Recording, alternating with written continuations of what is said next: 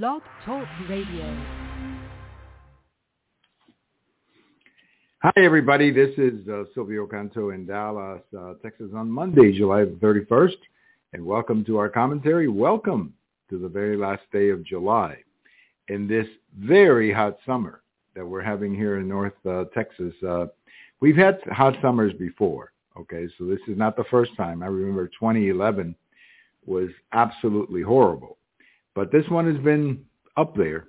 So when you hear about the hot weather in Texas or North Texas, they're not exaggerating. It's 100 degrees, and it's going to be plus 100 degrees every single day this week. And that's just the way it's going to be. Well, a couple of stories we want to get into today. I have a post over at the American Thinker this morning about the president of Colombia, Mr. Petro, who is apparently having problems with his son Nicholas, who has just been arrested along with his ex-wife.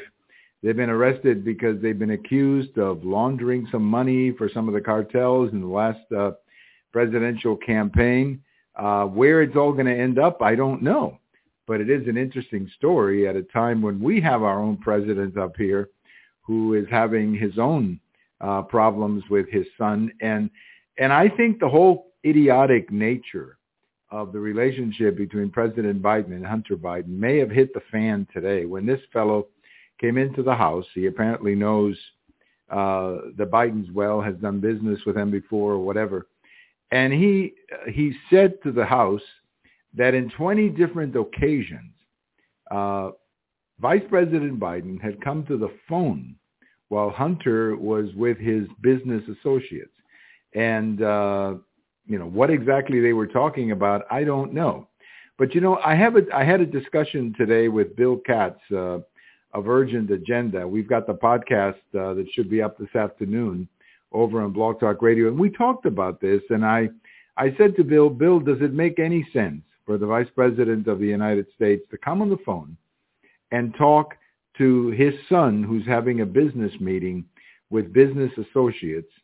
And the reality is that it doesn't make any sense. There's only one reason that the vice president would get in the phone and say hello to these business associates, and that is to confirm that he was his son, or the other way around, that he was his father. And as this man said today when he was in front of the House, there's only one thing that Hunter was selling during that entire meeting that he was having with these business people. The reason that he brought in the vice president was to sell the brand. And that is really, really troubling. I don't know how else to tell you. I'm not saying that this is the first time in the history of mankind that, people have tried to take advantage of their family name. They've done that many times before.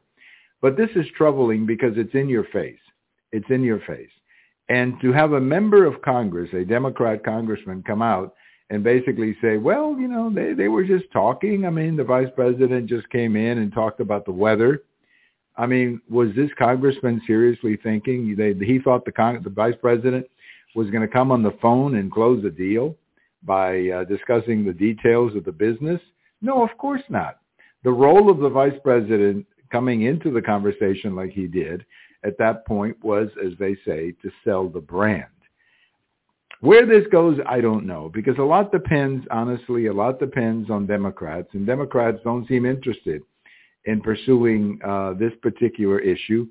And frankly, most of the media doesn't seem interested either. So I don't know what it's going to take to at least create some curiosity that something was going on. But the idea that the Vice President of the United States would come 20 different times, and come into a business meeting and say, "Hi, how are you? I'm his dad, and I'm the vice president. How's the weather?"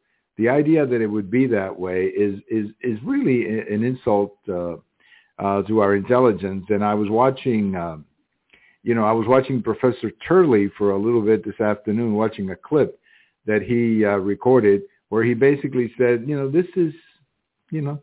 this is peddling. I mean, this is influence peddling or whatever they call it. Obviously, Vice President Biden was on the phone to confirm that he was the father of the son who was doing business with these men. I mean, that's obvious. They were selling the brand. So again, I don't know where it's all going to go. I don't know where it's all going to go because, unfortunately, as I said, the media is not interested. They're not curious about this.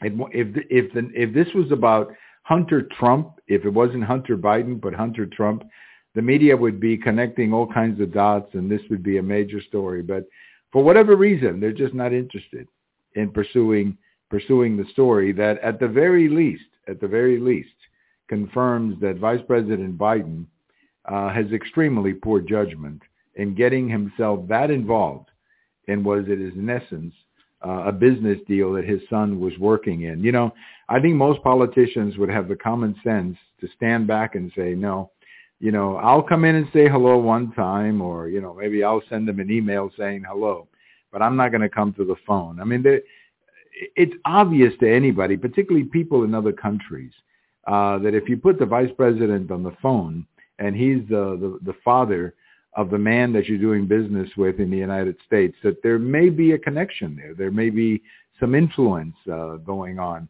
And to think that the vice president of the United States would have such poor judgment in putting himself in that situation is amazing. And to think that Hunter Biden would show so little respect for his father to bring him into a situation like that, I think also shows, it just tells you everything you need to know, I think, about this, unfortunately, very corrupt family. Just a quick note, one of the things that I talked to Bill Katz about today over at our podcast was what's happening in New York with the migrants. And the situation in New York with the migrants is really out of control. They don't know what to do with it anymore. They now have thousands of people, some of them sitting on the streets. They don't have any place for them. And why is this happening? Because they played politics with the issue. They should have never accepted these people, or at least they should come down harder on the Biden administration to stop this situation on the border. But they were playing politics with it. Many of these Democrat mayors were playing politics with sanctuary cities. And now it's really coming back to bite them very, very hard. And it's become a real political problem for the mayor of New York, who not only has this migrant crisis, but also has a crime problem in New York City that is just not getting any better any day. Speaking of crime in the city, I thought this was a very interesting development out of the city of Oakland in the Bay Area, San Francisco Bay Area. The city of Oakland is another one of these blue cities facing very serious crime problems. And the NAACP, the local chapter of the NAACP, organized a meeting of citizens and went to the city council and basically said, you got to do something about this crime problem. You have to basically let the police do their work, stop talking about defunding the police, and do something about the crime problem. The crime problem in Oakland is very serious. And if you drive around or you go into certain parts of the city, I mean, it's a lawless situation. But the reasoning for the NAACP to say what they say, I thought the reasoning was extremely good, and something that I hope other people around the country pick up on. And what they're saying at the NAACP in Oakland is that the victims of this crime are African Americans and minorities who live in this city. And that's exactly right. That's what happens in many of these cities. It doesn't really affect the people who live in the suburbs, at least not directly. It affects the people who live in the cities, who have to deal with shorthanded police, who have to deal with, in many cases, just lawlessness, just crime out of control. And I'm glad to see that the NAACP is taking a stand, and I hope they do that in other cities as well, because this is a problem that, unfortunately, exists in many places: Chicago, Baltimore, New York City, and San Francisco, LA, all these places facing a crime-related emergency. Well, we're going to take you back to this day in 1990. We're going to go back 33 years. It was on this day in 1990, and I remember watching this on television, that Nolan Ryan won his 300th victory. That's a pretty considerable achievement for a major league pitcher. Not too many have done it. And frankly, I don't think anybody will do it for quite some time. You know, winning 300 games, just to do the quick math, if you play 20 years, you have to average 15 wins a year. That's a lot of winning. That's a lot of not only winning, but you got to stick around for 20 years, and that's That's a difficult thing to do. So we remember Nolan Ryan, who won number 300 on this day in 1990. Thank you for listening. This is Silvio Canto in Dallas, and we'll talk to you later. Bye-bye, everybody.